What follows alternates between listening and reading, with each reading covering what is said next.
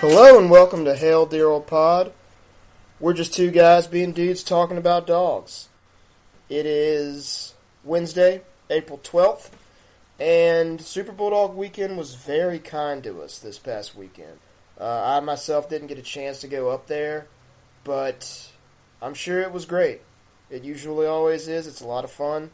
A lot of fans go up there. A lot of good times. And Jeremy, the sports were to us this past weekend.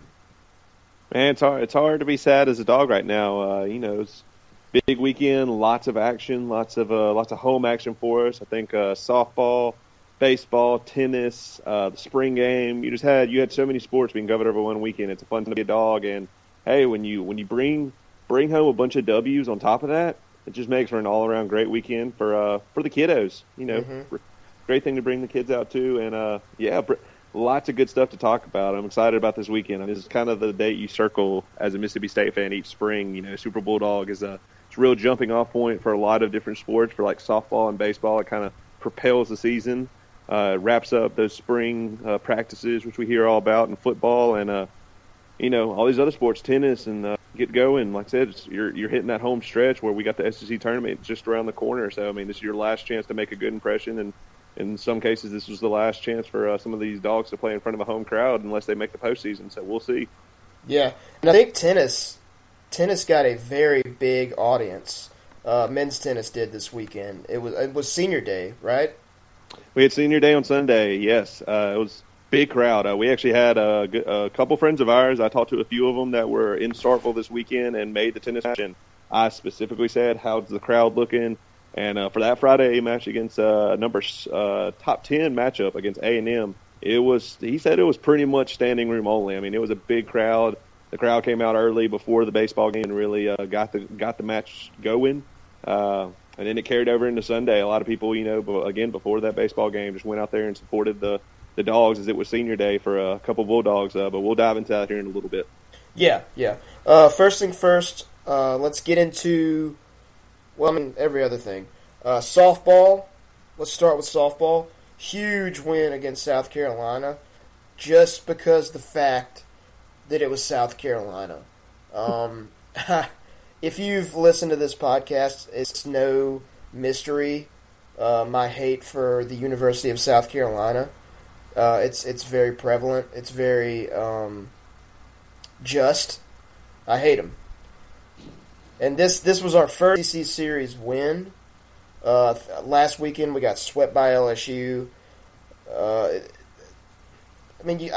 can't stress enough how good the SEC is in softball. It's just every weekend you're getting a really tough matchup.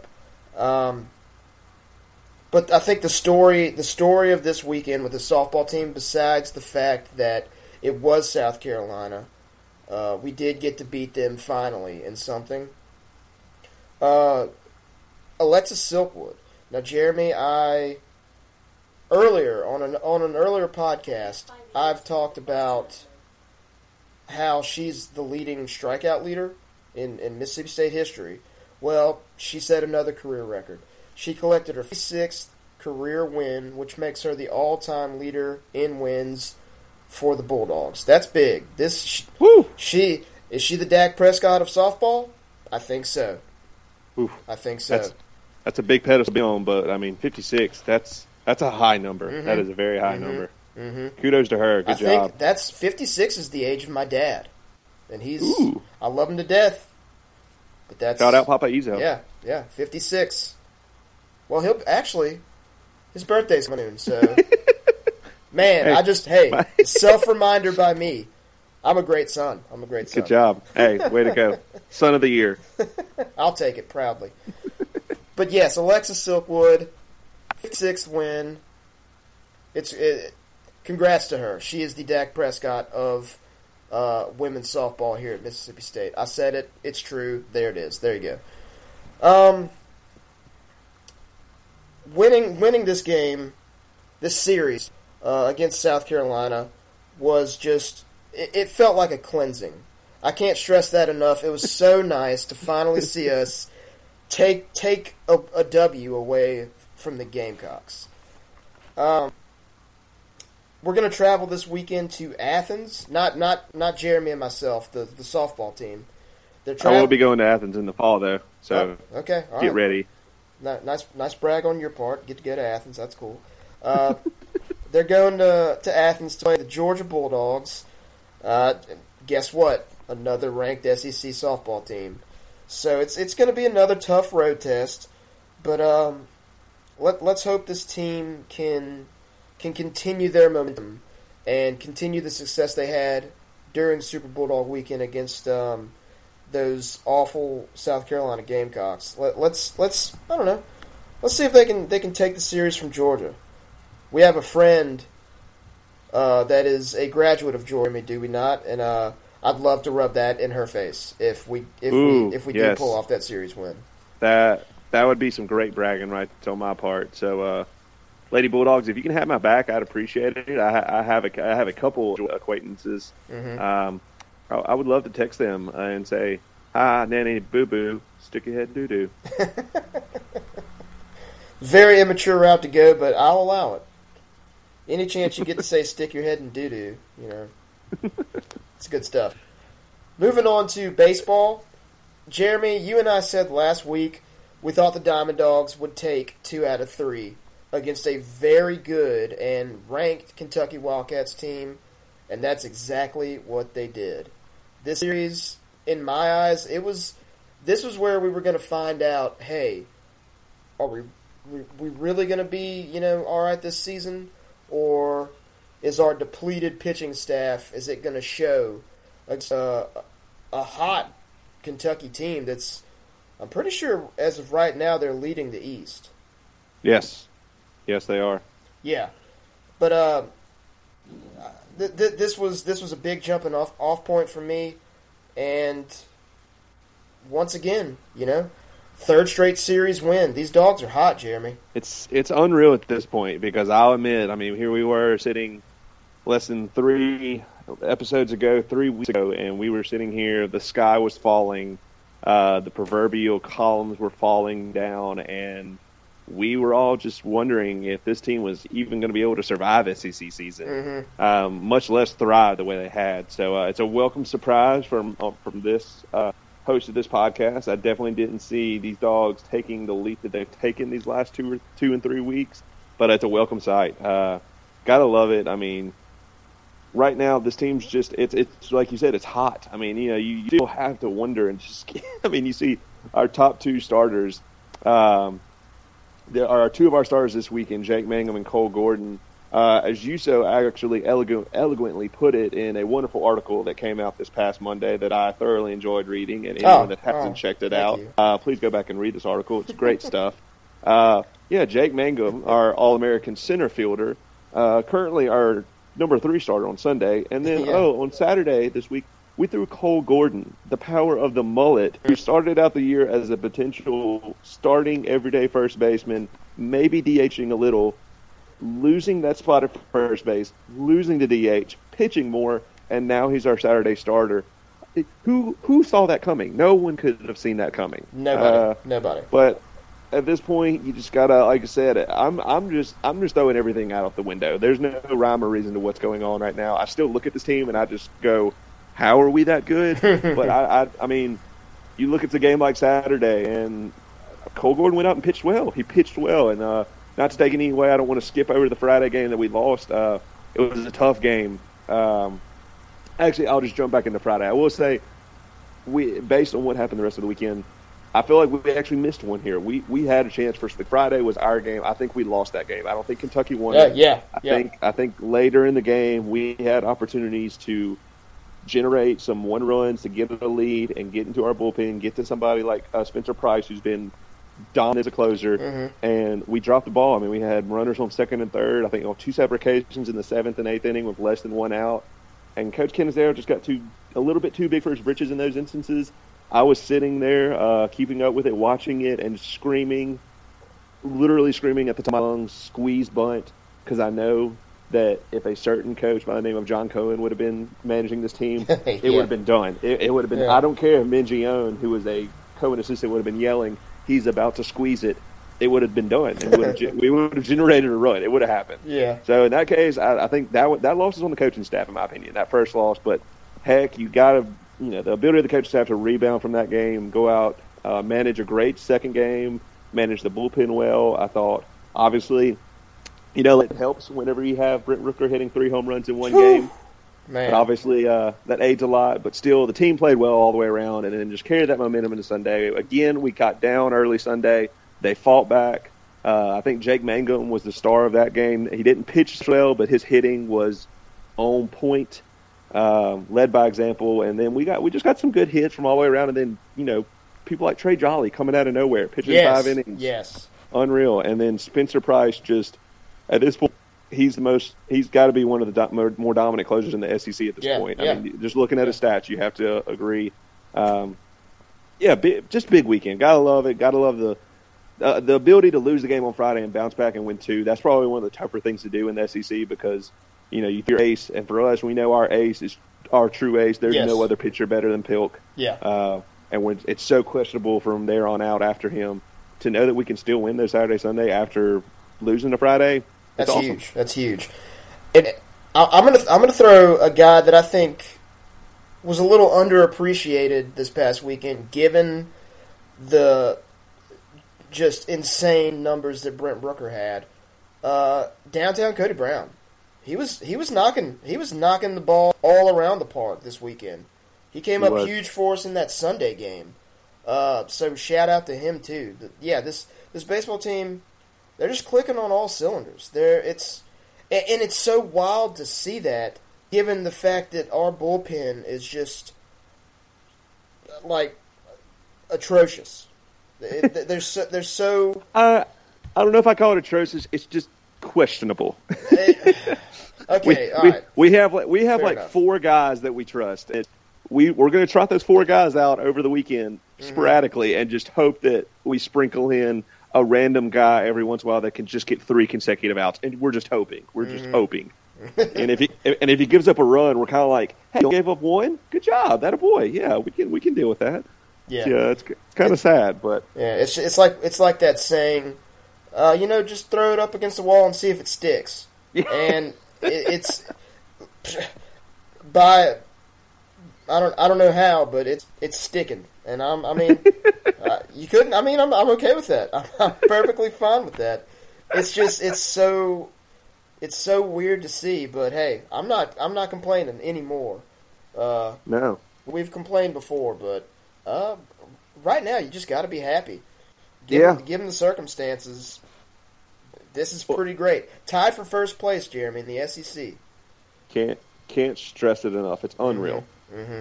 Go ahead. I'll go ahead. Okay. Jump from 25 to 13 in the polls.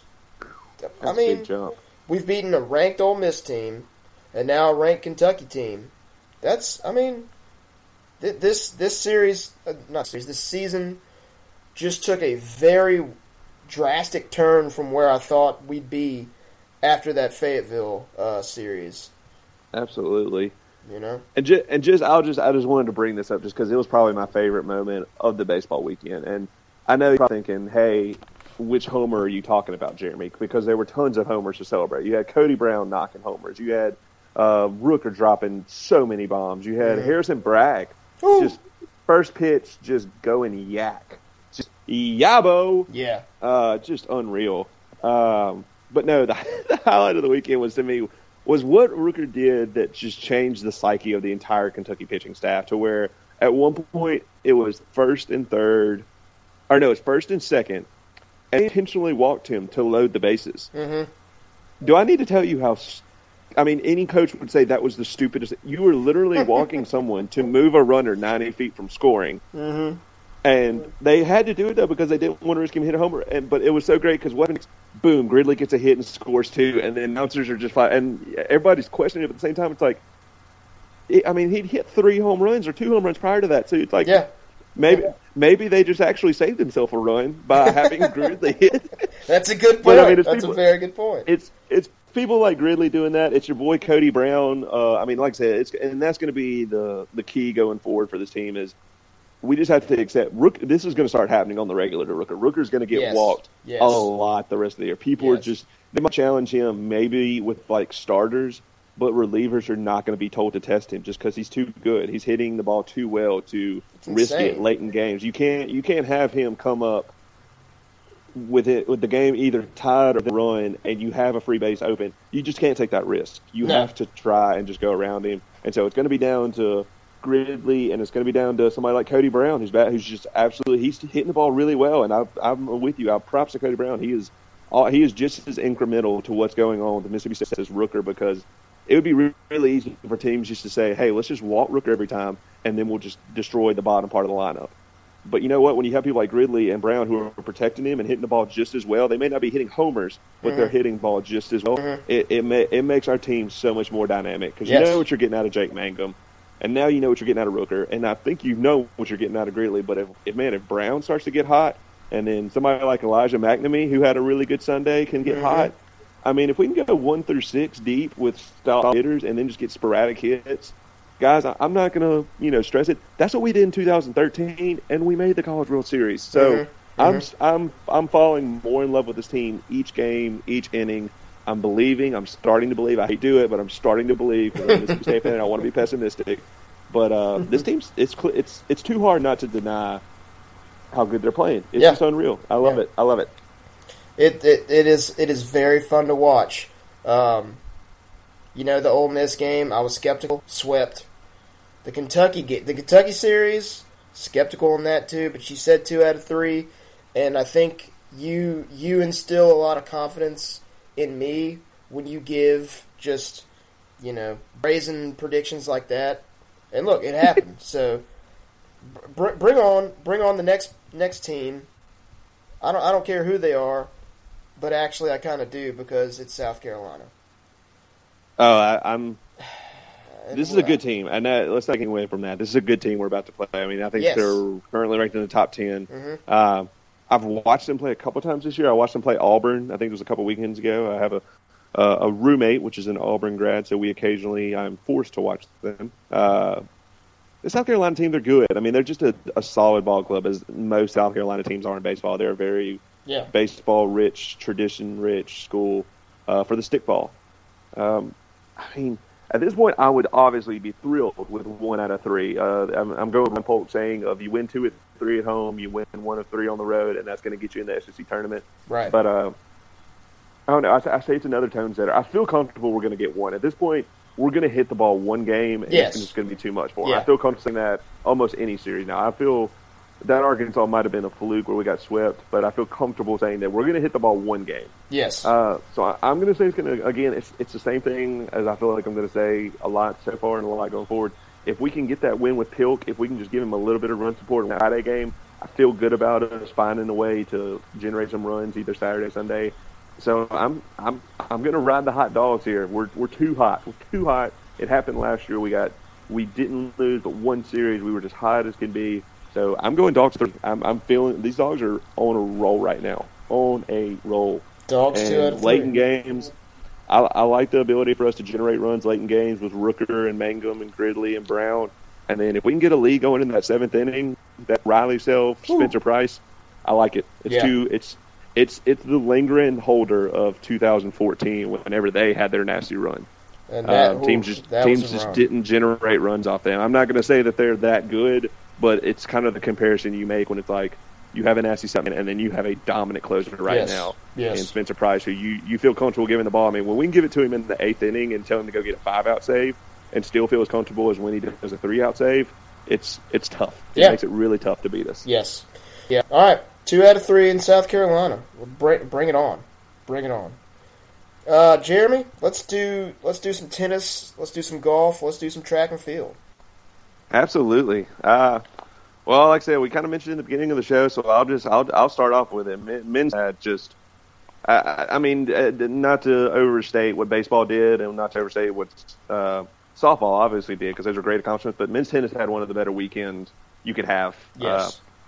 It started on Friday. They were the first team to really take the field or the court for Super Bulldog Weekend, and they were going up against a very good number 7 Texas A&M team. And the Dogs came away with an upset victory, 4-3, against a team that was undefeated in SEC play going into that match. Undefeated. Really, undefeated. They were leading the SEC with Georgia, who was also undefeated, and who we've lost to already. So, we'll have to catch them later. But, this was a Texas A&M team who I don't think we had won. I think we broke a 5-match losing streak to them over the last few years. Mm-hmm. This is a team that has had our number. They're really good. They made the quarterfinals of the NCAAs last year. Wow. Just a solid team. when you play this team going into the Super Bowl weekend, you kind of just look at it and go, well, that might be a loss on Friday. Hopefully we'll back on Sunday. But the Dogs said, not so fast. Mm-hmm. We're going to take this. And they came out. It started off really early for them. They came out super hot in the doubles. And they took number 2 and 3 doubles. And we're actually winning in the number 1 before it was suspended. So we could have swept all doubles, but that's not needed. We got Mate Kachira and Vaughn Hunter, mm-hmm. and also Nuno Borges and Rack Attack in doubles. Gotta love that. Yep. The momentum just carried over into the singles. Literally, tennis is one of those things you can just ride emotions so high on these college levels, because you've been to a couple of these matches with me. When things get rolling, the emotions are high. Those players, they just feed off each other. And it's that's electric. What I love going to those tennis matches because it's so much fun. Yeah, it's a lot of fun. But it all started with you got a big ranked win by our boy Rack Attack. He was the number 123 player in the country. Mm-hmm. And then not shortly after that, we got a quick win by our number 6 player, Trevor Foshee. And that set the stage for none other than I'm a very big fan of his on this podcast. I know you've heard his name, Nuno Borges, our number 4 ranked player in the country. He clinched the win with a top 10 upset. Or not really an upset, but he clinched the top 10 upset for the team by taking down the number 8 ranked player in the country for Texas A&M at the number 1 singles position. Nice. It's at this point, we and you have talked about it. It's unreal what Nuno Borges, as a sophomore, is accomplishing. This kid is good.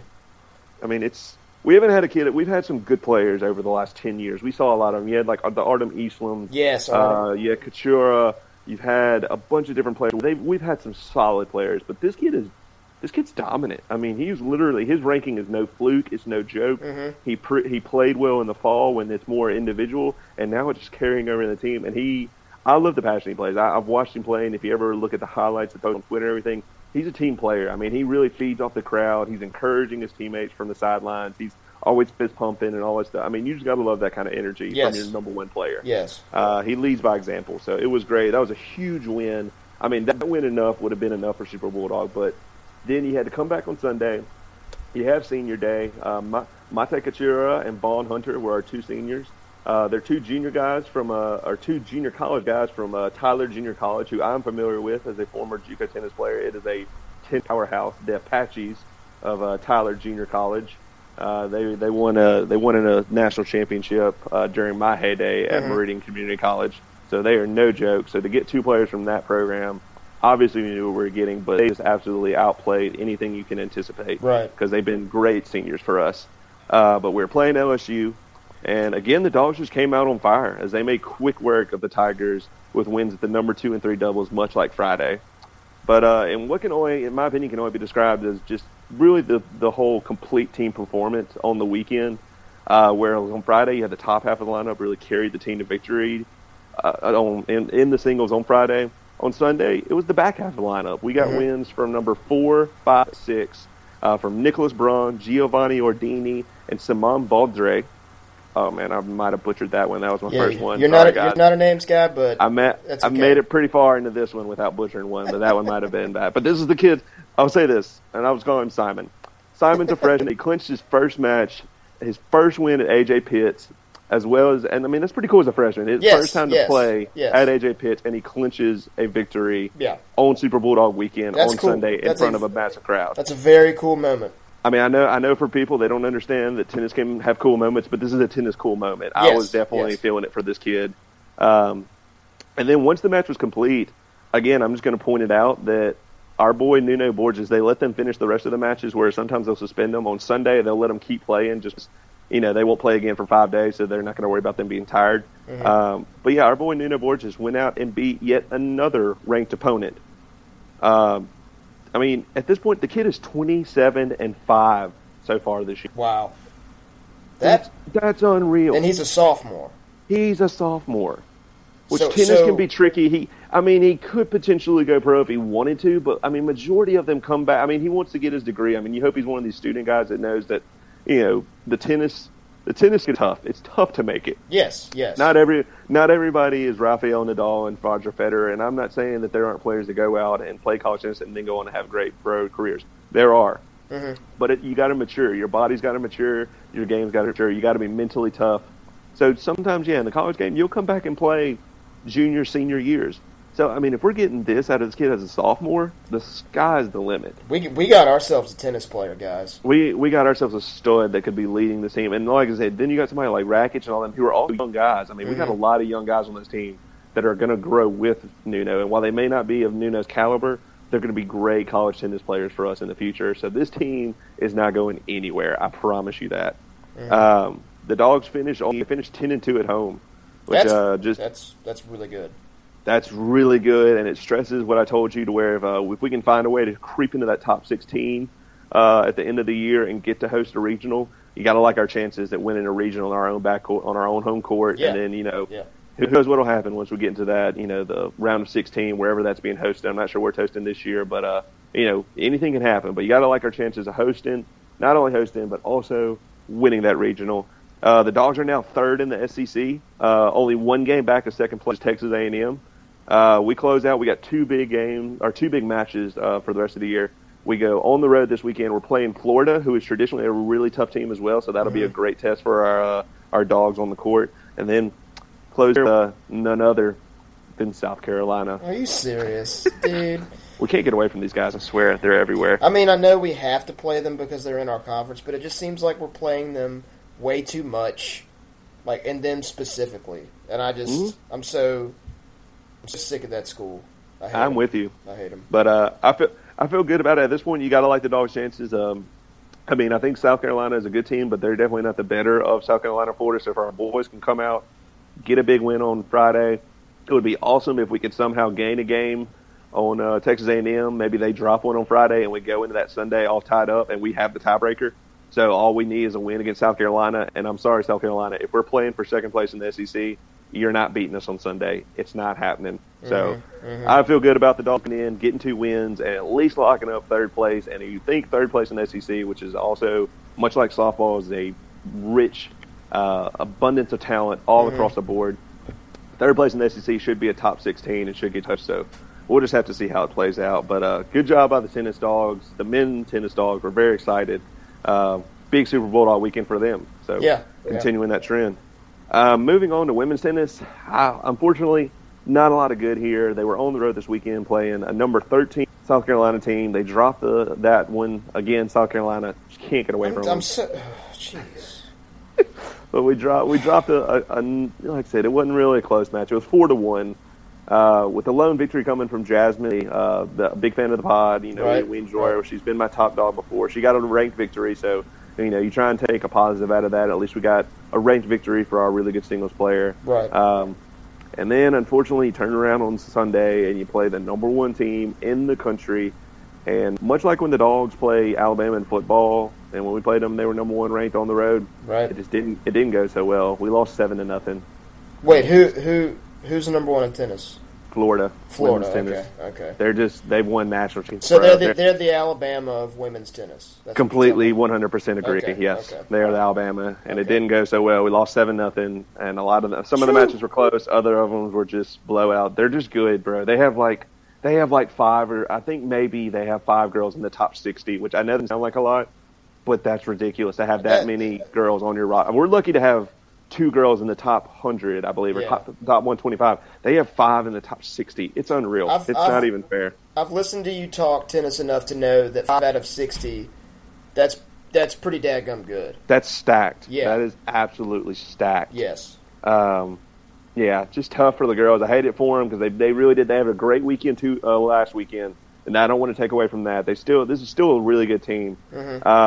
At this point, just get us out of the SEC. Just survive. At this point, we're just going to try and survive this last weekend. Let's see if we can maybe get an upset win in the SEC tournament. And this team is going to make the NCAAs. They're going to potentially host. I don't know if we'll be good enough. We'll see. But once we get playing teams outside the SEC, I really like our chances. If this team has a run and then stays in them, Right now, they're currently sitting 7th in the SEC, which, like I said, last week there were 11 teams ranked in the top 25 in the SEC. So you think about 7th in the SEC, that's pretty good. Yeah. They're just one game back of 6th. And this weekend, hey, we close out this year, the Ole Miss Rebels. Hey, let's destroy Ole Miss one more time. Let's just do it one more time. Let's beat them down.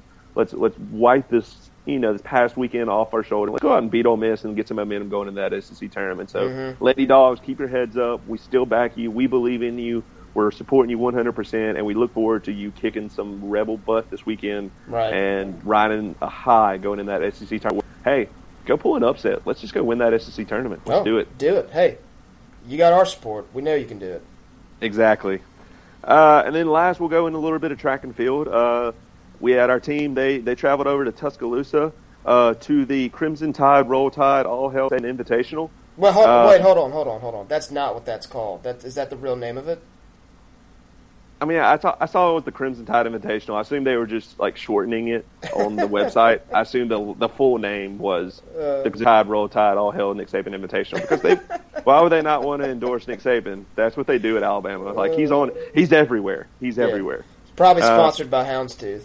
Yes, exactly. Mm-hmm. So, but we had our team traveled over there, and it was good weekend. I mean, like I said, it sounded like the team really ran well. Is that what you say, lad? I'm assuming ran well. Yeah. Ran well. Nailed that one. We jumped well. I will say that because we broke 3 school records this there weekend. We go. The jumping dogs, as I'm calling them now. Jumping dogs. A big fan of us over here, Logan Boss. Boss. Such a cool name. Yeah, that's a great name. Boss. Great name. She cleared 1.89 on the high jump with 1.89 meters. Okay, I was about to say 1.89 what? You gotta give me a unit of measurement here. I should have stressed, yes, 1.89 meters, which is that's very high, but that was a school record. So hey, kudos to her, Logan Boss, winning the invitational, the Crimson Tide Roll Tide Nick Saban Invitational high jump, and just clearing a high amount. And then so we only won one other event, but we broke the school record twice because Alexis Farley jumped in the 12.65 meters, which broke the school record. Okay. But then Tiffany Flynn turned around, jumped 13.33 meters, and beat Alexis to break the school record. Oh, my goodness. Wow, you think there's a little bad blood in there now? No, it's just friendly competition when you're on the same team. Well, hey, it's just friendly competition. Hey, at least at one point they were both record breakers, so that's pretty good. Exactly, and you would hope Tiffany would be cool considering they both broke records. Like she pulled her up on top of the podium as they were playing the Mississippi State fight song at the Crimson Tide Roll Tide All Hell Nick Saban Invitational at the closing ceremony. I'm assuming that's probably what went down. And then they pulled Logan Boss up there, and Logan was just like holding up her trophy. We're so proud of you. Hey, that's a cool track moment. That's a cool track moment right there. Yeah. I mean, to be standing on that podium at the Crimson Tide Roll Tide All Hell Nick Saban Invitational. You're gonna milk that till it's dry, aren't you? I think that was it. I think just Crimson Tide Roll Tide All Hell Nick Saban Invitational. Just rolls off the tongue. That's very good. That's very good. But still, great weekend for the track and field team. Like I said, we've had some close finishes. It looked like some second places, some top fives. So the outdoor season is in full swing. Continues on. We'll have more track and field coverage as the year continues on and winds down. We have a good track and field team. They excelled this weekend as well. We don't want to devalue them any just because they weren't in Starkville. Good job by the track and field. We're proud of y'all, and we look forward to covering more of these victories. Yeah, we're real proud of them. We're real proud of that. Very proud of that track and field. Let's jump for some more school records. Jumping dogs and running dogs all day, every day. Hey, I'm with you on that. Let's move on to the spring game. Jeremy, this was, in a word, I don't even think that's a word, but that's what it was. That's what it felt like to me. The white beat the maroon. I think it was 21-10, and it's good to see that we're still committed to missing field goals even in a spring game. The camera went on the field to I forget the poor kicker. The camera went on to watch him kick the field goal. It was him. It was the long snapper, and it was the holder, and it was a 26-yard field goal. And of course, he misses it. So, to me, that just sums up special teams for Mississippi State. Even in a spring game, it's very hard to come across field goals. Another thing that kind of, it didn't concern me, but it was weird to see Nicky Fitz throwing 4 interceptions. Is he that bad at accuracy, or is this Todd Grantham D just going to be that good? I think that's a question that needs to be answered. Lad, actually, I think it's option C. This is our fault. Because obviously, Dan Mullen, shout out Dan. Obviously, he's a fan of the pod. I mean, I think there's zero doubt that he's a fan of the pod because, I mean, we've kind of been talking about it these last couple episodes of Hell Daryl Pod, how we've been saying that we might need to shift to an air raid offense. Oh, crap. We might have given Dan some ideas, and Dan, that was a prank. That was totally a prank. We didn't really mean for you to throw the ball about 45 times with Nicky Fitz. We prefer you just to ground and pound like we did last year when we ran for about 7,000 yards against Ole Miss. So, Dan, I guess our humor sometimes goes over people's head. That beautiful head of hair with that visor, just clearly it made its way over you. That was a prank, though. So yes. We're sorry. Please listen to the podcast and take our words with a little bit of grain of salt next time, because we don't want to see Nicky Fitz throwing the ball that much, especially whenever our wide receivers are, not our healthiest, and we're throwing the ball to some people that probably won't see the field a lot this year. Right. I think he trusted us too much. Dan, you trusted us too much, and we let you down, but it was also a prank, and you probably, just like Jeremy said, don't take us so seriously. It was just a prank. It was just a prank. But I mean, seriously though, is that, do you chalk it up to, I mean, of course you chalk it up, it's not the weapons we're going to see in the season with Donald Gray, Keith Mixon, Deere, all those guys. They didn't play, or they played very little. So it wasn't your starters, your first team wide receivers. But 4 interceptions. I mean, I know it's just a spring game. I know that it doesn't mean much of anything when it comes down to it. But I just didn't like seeing that. Yeah, I mean, I see where you're coming from. And like I said, what you just said, it's hard not to just use it, but I'm going to say it was just a spring game. Arias Williams only carried the ball about 9 times, which we know towards the end of the year was not the usual trend. He will get the ball a lot more. Nicky Fitz, in spring games, obviously, he's got that special jersey on that pretty much says cease and desist, do not touch. Whenever you're running plays, you're obviously not wanting to put him in situations where somebody might forget that he's wearing the green jersey. Right. You don't want to send him across the middle of the field when maybe like Johnathan Abrams is coming across the middle of the field, as we saw a little bit of, which we'll get into just in a second. But it was one of those things, I didn't put too much stock in it. Okay. He threw some deep balls, some fly routes that he was just throwing them up, and it's not like Dan told him to throw it up, but at the same time, he went out there a lot more relaxed, knowing that, hey, this is not going to be the true game plan. I can try a couple of things out. He needs to work on throwing the ball anyway, so I hate him trying to throw the ball a little better. Maybe, like I said, if anything, maybe this is a learning experience for Dan, where it's like, hey, maybe instead of, if let's say we want to have Nick go out there and throw the ball 30 times a game. Maybe now we say, all right, maybe he needs to be at 20 to 25 times a game. We know what he's going to do. Run. I think if anything, I really liked what we saw from like Alex Gibson, and is that his name? Nick Gibson. Sorry, you are a bad names guy. Bad names guy. You really bad are. Names. But I love it all out of Gibson and Dontavian Lee. I know that's his name. I got that one right. All right. 1 for 2. But I liked what I saw out of them, and you know what you're going to get out of Rose Williams. So seeing those two backs, and along with Rose Williams, really just dominate the game. In my opinion, the running game was there. We didn't showcase it because that's not what the spring game's about. Right. And then we know what we're going to get with Nicky Fitz. I think the run game is there to be potentially dominant. I mean, it's going to be scary what we're going to be able to do just running the ball next year. And when we're going to be running the ball better, the passing lanes are going to be there. I mean, they're going to open up, and Nicky Fitz is going to have a lot easier passes to make versus the ones he was trying to make on Saturday. So I don't put too much side. If anything, like I said, I go to the other side and say I'm really happy to see our DBs are finally playing the ball and appear to be playing better. I loved what I saw out of Dancer. Love seeing some of the JUCO guys getting out there. Brian Cole getting a pick. I love seeing Abrams breaking up passes. You know what you're getting out of Jamal Peters. Lashad Durr looked like he had a good game. You saw some solid play from the defensive line. You didn't have some linebackers there. You got to see somebody like Enroll Thompson coming around and making a lot of tackles.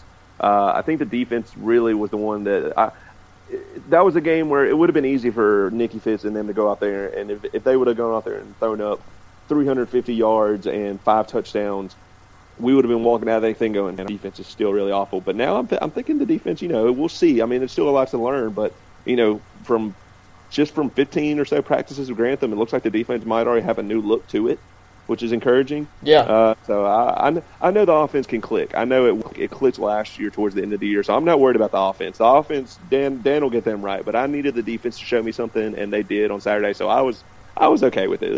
Nicky Fitz will be fine. I'm not worried about him. He's all right. Okay. Well, all right.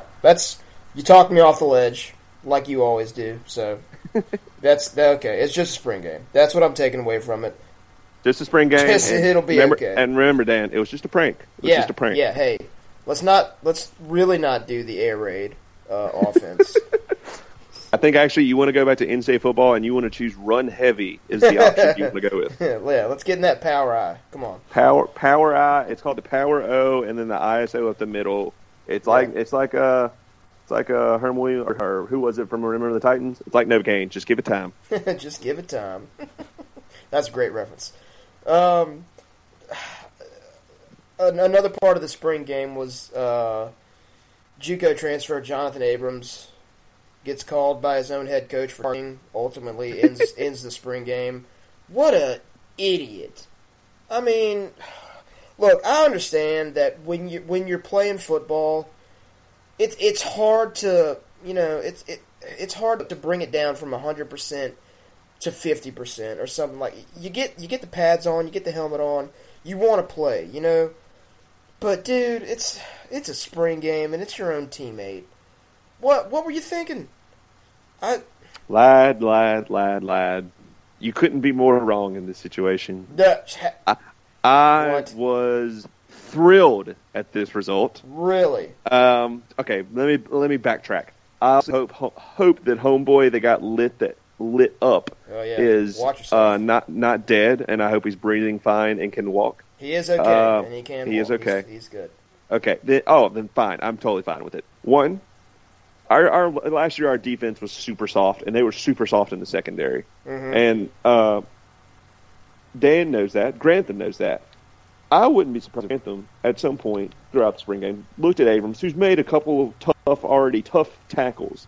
If he just looked at him and say, I need you to light someone up. And Abrams, being a hard-hitting safety that he was recruited to be, just said, yes, sir, point to the man. And he said, and it's game. They know the plays that are coming, especially when the third string is running it. They're probably telegraphing that thing so horribly that the defense is just overrunning everything. So when that play happened, I think Abrams knew exactly what he was doing, because at the end of the day, who thinks going to see that hit? Everyone in the country. That video was played on SportsCenter, SEC Network, and that play is going to be seen by every SEC wide receiver everywhere. And they're going to know next year that if you want to come across the middle of the field, that Mississippi State now has safety that is willing to literally hurt its own teammates. What is he going to do to you? That's a very good point. That's terrifying. That's a very good point. This man has no problem with going after his own guy.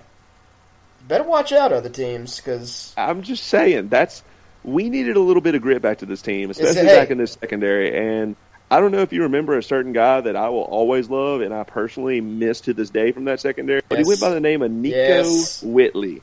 Nico Whitley, baby. He was known for, two things. He was known for laying people the F out and just crack back in anybody and everybody, including almost killing a Georgia player.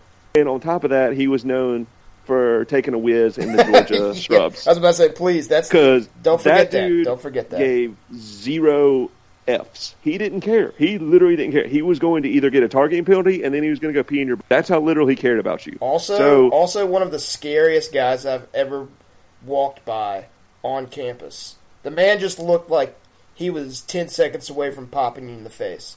You didn't want to mess with Hitley. You just didn't. You did. I love that guy. He was by far one of my favorite players from that team. Not so long ago, but we have missed having a player like that. No disrespect to the safeties we've had. We've had some good coverage safeties, so to speak. Mm-hmm. But you need to have, and I think it's been more the last 2 years than ever, you got to have that guy that's back there that's just literally when wide receivers and tight ends come across the middle and that pass is thrown an inch high and they know they have to go up and get it, they're kind of wondering, oh, crap, and am I about to get lit up? Because I might be about to get lit up. And sometimes they'll drop his balls, or they'll seize up a little bit, and all of a sudden a pick is a possibility. So you know what? I like that Abrams sent a message to the entire SEC that the grit and determination and hard hitting of Mississippi State players like Nico Whitley is back, and we're about to start rolling the train on people if you come across the middle. So you say, I don't like it. Hey, I say that walk-on probably just earned a scholarship just because he took that hit. Maybe they're going to throw him a pity scholarship because it's like, hey, you just got lit really bad up. We're going to throw you a pity scholarship and cover the rest of your school, but thanks for taking that hit because we need to send a message. And Abrams straight did it. He did. But I'm gonna stand strongly on the side that, come on, dude. I get it. It's hey, embrace debate. I'm on the hey, you probably shouldn't have done that side, and you're firmly on the side that hey, this is great publicity for our defense, and that's fine. That's fine. Oh, I'm sorry, I forgot you like foo-foo cake football. All right, watch your mouth. Okay, don't start with me on that. Do you want some of that Holly Gully offense where there's no defense plays? Is that what you want? I'm about to Johnathan Abrams you. You're about to be the running back. Okay. We'll settle this off air because we're eating up time. Let's go to some segments. Here's a fan favorite. Can Coach Cannizzaro beat up that coach? We got South Carolina this weekend, Jeremy. Coach Chad Holbrook is the manager or coach for the Gamecocks. And this is such a quick segment, and I think we'll agree and we'll just end it. Yes, he'll beat him up. Cannizzaro will beat Chad Holbrook up. At this point, I think Cannizzaro, he's on fire. He's the new dude on the block that walks up the street. He sees another kid riding a bike. He kicks that other kid's ass, takes their money, and then steals the kid's bike. He's beaten up Coach Holbrook 10 out of 10 times, and that's just a matter of fact. You're not going to argue with me on that, are you, Jeremy? I'm not even going to try and argue that because I 100% agree. For the first time today, me and you are in agreement. That's true. That's right. At least we see eye to eye on some stuff. Hey, embrace debate. Let's move on to another good segment of ours, Bear Bashing. Jeremy, we got a good one this week. I'm excited about this Bear Bashing. Let's get into it. Ole Miss decided that since they cannot play in the postseason, they are banning themselves from a bowl. They decided that they're going to treat every game this season like a bowl game. And I think that's such an Ole Miss way to think about it. Props to them. It's hilarious. Thank you for giving us this ammo to now use against you because that's exactly what we did. Our fearless leader, Ethan Lee, editing manager for Whom the Cowbell Tolls, he got to writing like he always does, and he came up with a great hashtag to describe or let us, the fans, come up with names for certain bowl games for Ole Miss this year. They're going to be playing in 12 of them, Jeremy. So we're going to have to come up with a lot of good stuff, and I think MSU Twitter did not disappoint. we're going to read from Twitter our 4 favorite bowl games that have been created for the Ole Miss Fighting Rebellious Land Sharks. Jeremy, I'll go first. My first one, the Vineyard Vine Casual Racism Bowl. Fantastic name. That's a great one. Who wrote that? This was at Bandit Ref. Great job. That's hilarious. Love it. Number 2, and this one's, for some people, this one might be a thinker. Number 2, the Chad Kelly Suffers from Carpal Tunnel Syndrome Bowl, sponsored by Mia Khalifa. Which is, oh Lord, that was brought to you by at Matt V. Tyler. Matt, that was fantastic. Folks, if you don't know, if you don't get that one, well, carpal tunnel syndrome, you know what that is. But Mia Khalifa is, I'll just be very upfront with you. She is a porn star actress whom Chad Swag Kelly has gone into her direct messages on Twitter twice, and she has put him out twice. So overall, that one's fantastic. The Chad Kelly Suffers from Carpal Tunnel Syndrome Bowl, sponsored by Mia Khalifa. Number 3, come from Ethan Lee. Great guy, great tweeter. Not as good as me, but he's up there. Number 3 is the lose to MSU by 35 points, but we're the best 7-loss team in America Bowl. Fantastic one. I love it. Nothing. That whole bowl, that whole tweet, that's just great. Sums up everything you need to know. And 4, Jeremy, it comes from yours truly. You know, I am a comedic genius. At least I like to proclaim myself as such. Okay. Well, okay. I'm awesome. Just at tweeting.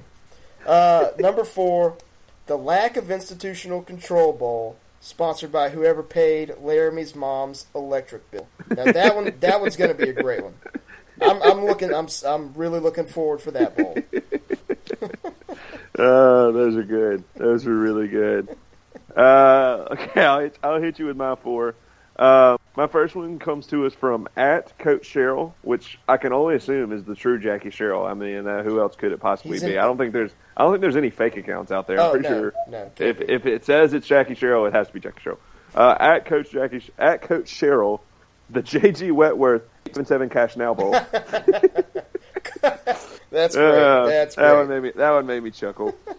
The next one comes from at Mike Phillips _89. Okay. So shout out to Mike. This one made me LOL whenever I read it off Twitter. The Kimdichi Take Flight Bowl, sponsored by the Hilton Hotels. For those of you who need a little background or don't remember, our great friend Robert Kimdichi smoked a little marijuana, maybe mixed with some other stuff, and decided that whenever he needed to leave the premises of the Hilton Hotels, which he was on the 2nd floor, he jumped out of a window. Thought he could fly. So that's a great bowl. I really look forward to that one. You can't write better stories than these. You can't. They just continue to provide for us on a weekly basis. Such great content. Bear Bashin, great. We love it. This is probably one of our favorite segments. This next one, just the creativity given to at Jake Rottenberry. Jake, this is Mississippi State creativity at its finest. The Rebel Bear Shark Bowl, sponsored by the Mississippi Department of Wildlife, Fisheries, and Parks. He dipped into that one. And that was a good play on words there. And the last one, this one's coming from yours truly. I had one myself. The But We Beat Bama Bowl, sponsored by the Colonel Bagman Society of Oxford. I'm pretty sure that's a real thing. So, it is. I've seen their signs. They have signs. Shout out to the Colonel Bagman Society of Oxford, sponsoring that. But we still beat Bama Bowl. Looking forward to that. I think that's the week before Arkansas. I'm not sure. Okay. We'll fact check that. Is that might be their homecoming? It might be homecoming. Yeah, okay. I think that's homecoming. Yeah. Overall, that was so fun to see on Twitter. It was electric stuff. I mean, yes, it was great. much like the Shepard Smith thing, hey Shep, Hell State. It was a quick call to arms by Ethan, and people responded immediately. I mean, it's crazy how quick the Mississippi State social media family comes together around events and opportunities like this. Hey, they love bear bashing, and so do we. We do love bashing, and we love y'all giving us this content so we can talk about bear bashing. Yeah, here's a little side bear bashing. Cam Akers. It looks like he's about to be a stud of a running back at FSU. He looked really good, and the announcers were talking about how great he was. And every time they said this kid from Mississippi, I just kind of like chuckled inside because I'm like, hey, Ole Miss, remember that time you thought you were going to get that kid? And then he spurned y'all supposedly at the last minute to leave the state, and now he's going to be the next coming of Dupree or Adrian Peterson. Uh-oh. Hey, no, but don't fret, Jeremy. I'm sure Ole Miss fans will have watch parties throughout Oxford every Saturday, and they're going to cheer on favorite Noel. So it's going to be it's going to be great. He's got big support from Oxford ever since he made that. They were totally cool with it. Totally cool with it. Oh man, it's just it's so great to make fun of Ole Miss. It is great. All right, we'll move on. A newer segment, Conspiracies with Canoe. This one's a little personal. Another podcast, we won't name names, but came out and called me out, called my brother-in-law out. My brother-in-law being Adam Carlson, a once upon a time kicker at Mississippi State University. Great Mississippi State kicker. Yeah, won us an Egg Bowl. Forget that. Yeah, people forget that. He won us an Egg Bowl. Which is something two children of another podcast I don't think have ever done. So there's a one-upper. I think they said they don't remember a time where Mississippi State had a good kicker. And that makes sense to me, Jeremy, because it's kind of hard to remember much of anything when you were born in the year 2000. So very, very true. I mean, when 16, 17-year-olds, they're still learning about Mississippi State. They don't know the hardships that we've been through, but they also don't know some really great memories. Like, who can forget that Scott Westerfield? He's kind of a pretty decent kicker we had, and he won a pretty big Egg Bowl for us. And a guy by the name of Brian Hazelwood. Yes. He kind of won an SEC West championship for us in the late 90s, which, again, is before these kids were born. So I don't blame them for not knowing their history. We here on Hell Deal Pod are lifelong Mississippi State fans. I don't know how long these kids have been State fans. They might have just been new to it since they got to State. They might have been raised another fanhood. But no, we bleed maroon and white. We know about kickers. So, it was a little disrespectful. Hey, respect your elders. Clearly, we are the senior to you because we're, 10 years older than these kids? My age is unknown by everyone. Unknown, so it could be. It is what it is. And, just, hey, now, as I'm sure these kids, I've listened to their stuff, and it's clear that they are fellow stoolies. Shout out to Barstool Sports. We're also stoolies, and we enjoy a lot of their content that they produce. And we're just going to take a little bit, just borrow it for a little bit from a very popular podcast called Pardon My Take. Respect the biz, okay? We're doing our thing. Y'all do y'all's thing. Y'all stay in y'all's lane. We'll stay in ours. There's no reason to name names and call out people, especially when your information is just not factual. We have good kickers. We have a lot of good kickers, but we've had good kickers. Don't call out somebody who literally took us to a bowl game, won us an Egg Bowl, and was part of one of the more successful teams during the Sylvester Croom years, which, guys, there weren't a lot of good teams during that year. Yep. So I don't see why you're criticizing a guy that was part of a good team that beat Ole Miss. Yes. Listen, we can go 2-10 or whatever the record is, but if we beat Ole Miss, that's a good season. It's a good season. So listen, Scott Westerfield, great kicker, won us an Egg Bowl. Adam Carlson, great kicker, won us an Egg Bowl. Bam. Completely agree. Bam. Mic drop. I don't see why that was so hard to say, but some kids need to learn the hard way. Also, what's cooler, winning an Egg Bowl and becoming bowl eligible for the first time in a while, or cussing at a ref and getting kicked off out of a basketball arena? That's all I'm saying. That's all I'm saying. All right. Moving on. King Queen of the Ding, This isn't sexual. We can't stress that enough. Cannot stress that enough. Cannot stress that enough. Jeremy, it's a no-brainer for King. It's Brent Rooker. The man is in fuego. Everything. I feel like every other ball he hits is going over the fence. Do you disagree? Is there another King of the Ding for you? No, I mean, he's definitely king of the ding, but I mean, I'm not going to shy away from the fact that there were lots of nominees for potential king of the ding. Don't take away from Cody Brown, from Harrison Bragg, Jake Mangum. Great weekend. Lots of homers hit by the Dawgs this weekend, but no, I'm not going to deny the king of the ding. This is not sexual. We cannot stress that enough. Yes. Is Brent Rooker. Yes. I mean, 3 homers in one game. Goodness, Yeah, you're not going to beat that. It's just it's a no doubter. It's Brent Rooker. Yep, completely agree. We have a Queen of the Ding this weekend, Jeremy, or this week. week. Royalty. Yeah. Get that purple color of royalty. Get that. Morgan Bell hits a go-ahead home run to clinch the series over that school that I hate, South Carolina. Anytime you do that.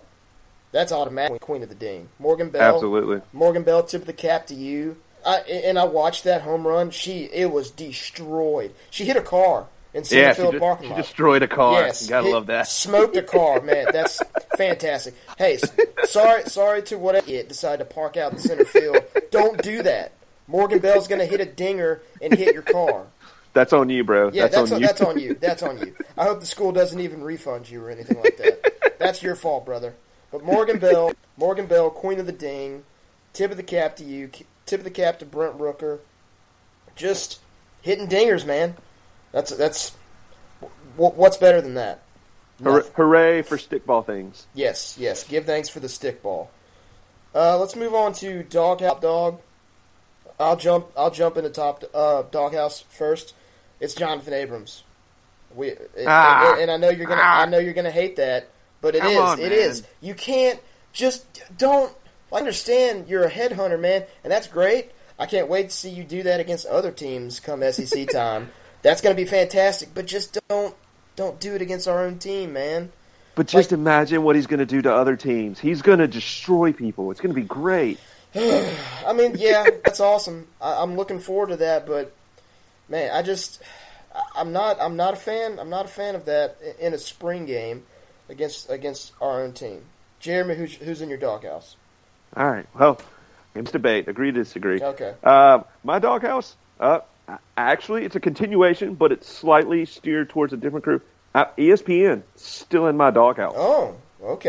Yeah, but this is for a different reason. This is for ESPN having some, the announcer. I'm really sure who it is on covering baseball right now, and I should know this, but I really have just not paid attention to what their names are. Mm-hmm.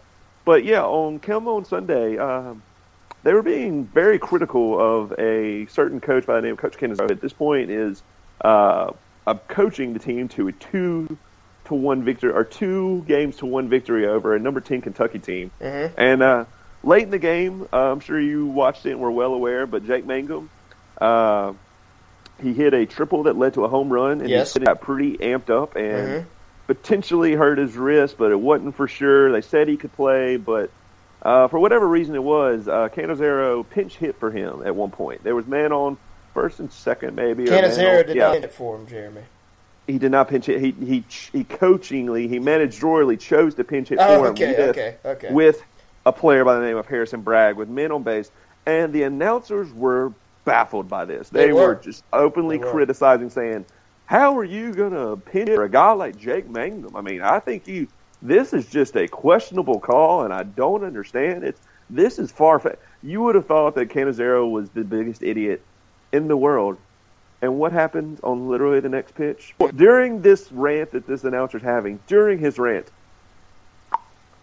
ball gone. Harrison Bragg just absolutely knocks the cover off the ball, a no-doubter, and just absolutely the announcer was just sitting there and he was baffled. He didn't know what to say. He was like, well, that would work out. I guess you gotta just it was great television because you could tell the guy was like so proud of his rant, and he was hoping so badly that Harrison Bragg was going to strike out so he could go on his rant for another half inning, and he just had to eat it all up. It's like, hey, you know what? This Canizero guy kind of knows what he's doing. He's proving that he's a good coach.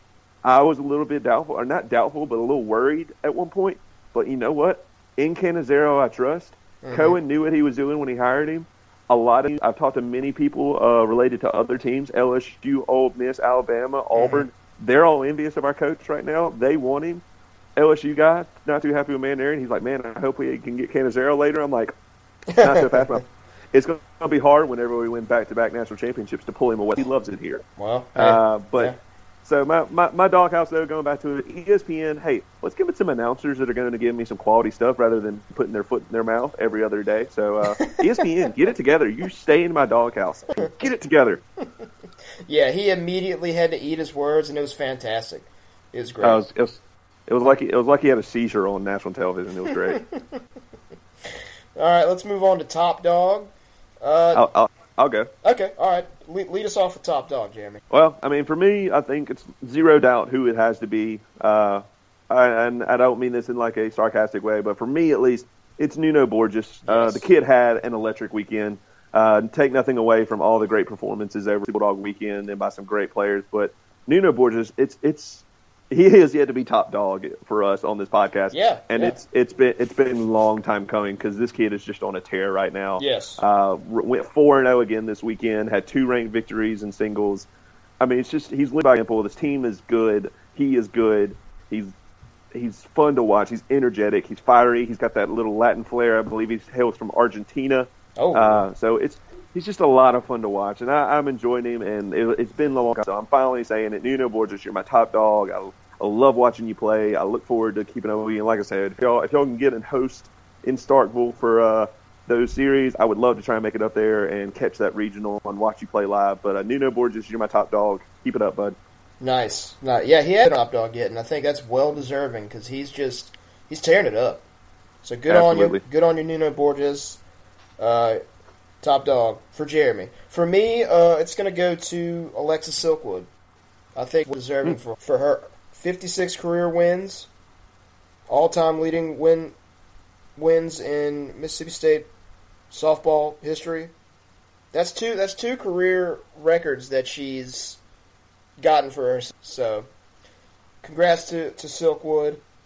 You're my top dog. It's as simple as that. Simple as that. All right, that's going to do it for us this week. We will get to you guys next week. We'll recap everything that happened this past weekend, or this coming weekend.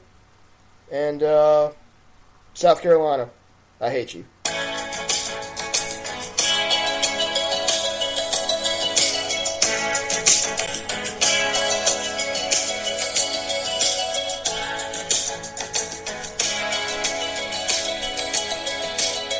hear the drums echoing tonight. Cheers only whispers of some quiet conversation. She's coming in 12:30 flight. The moonlit wings reflect the stars that guide her towards salvation. I know the man along the way, hoping to find some old forgotten words or ancient melodies. He turned to me as if to say, boy, it's waiting there for you.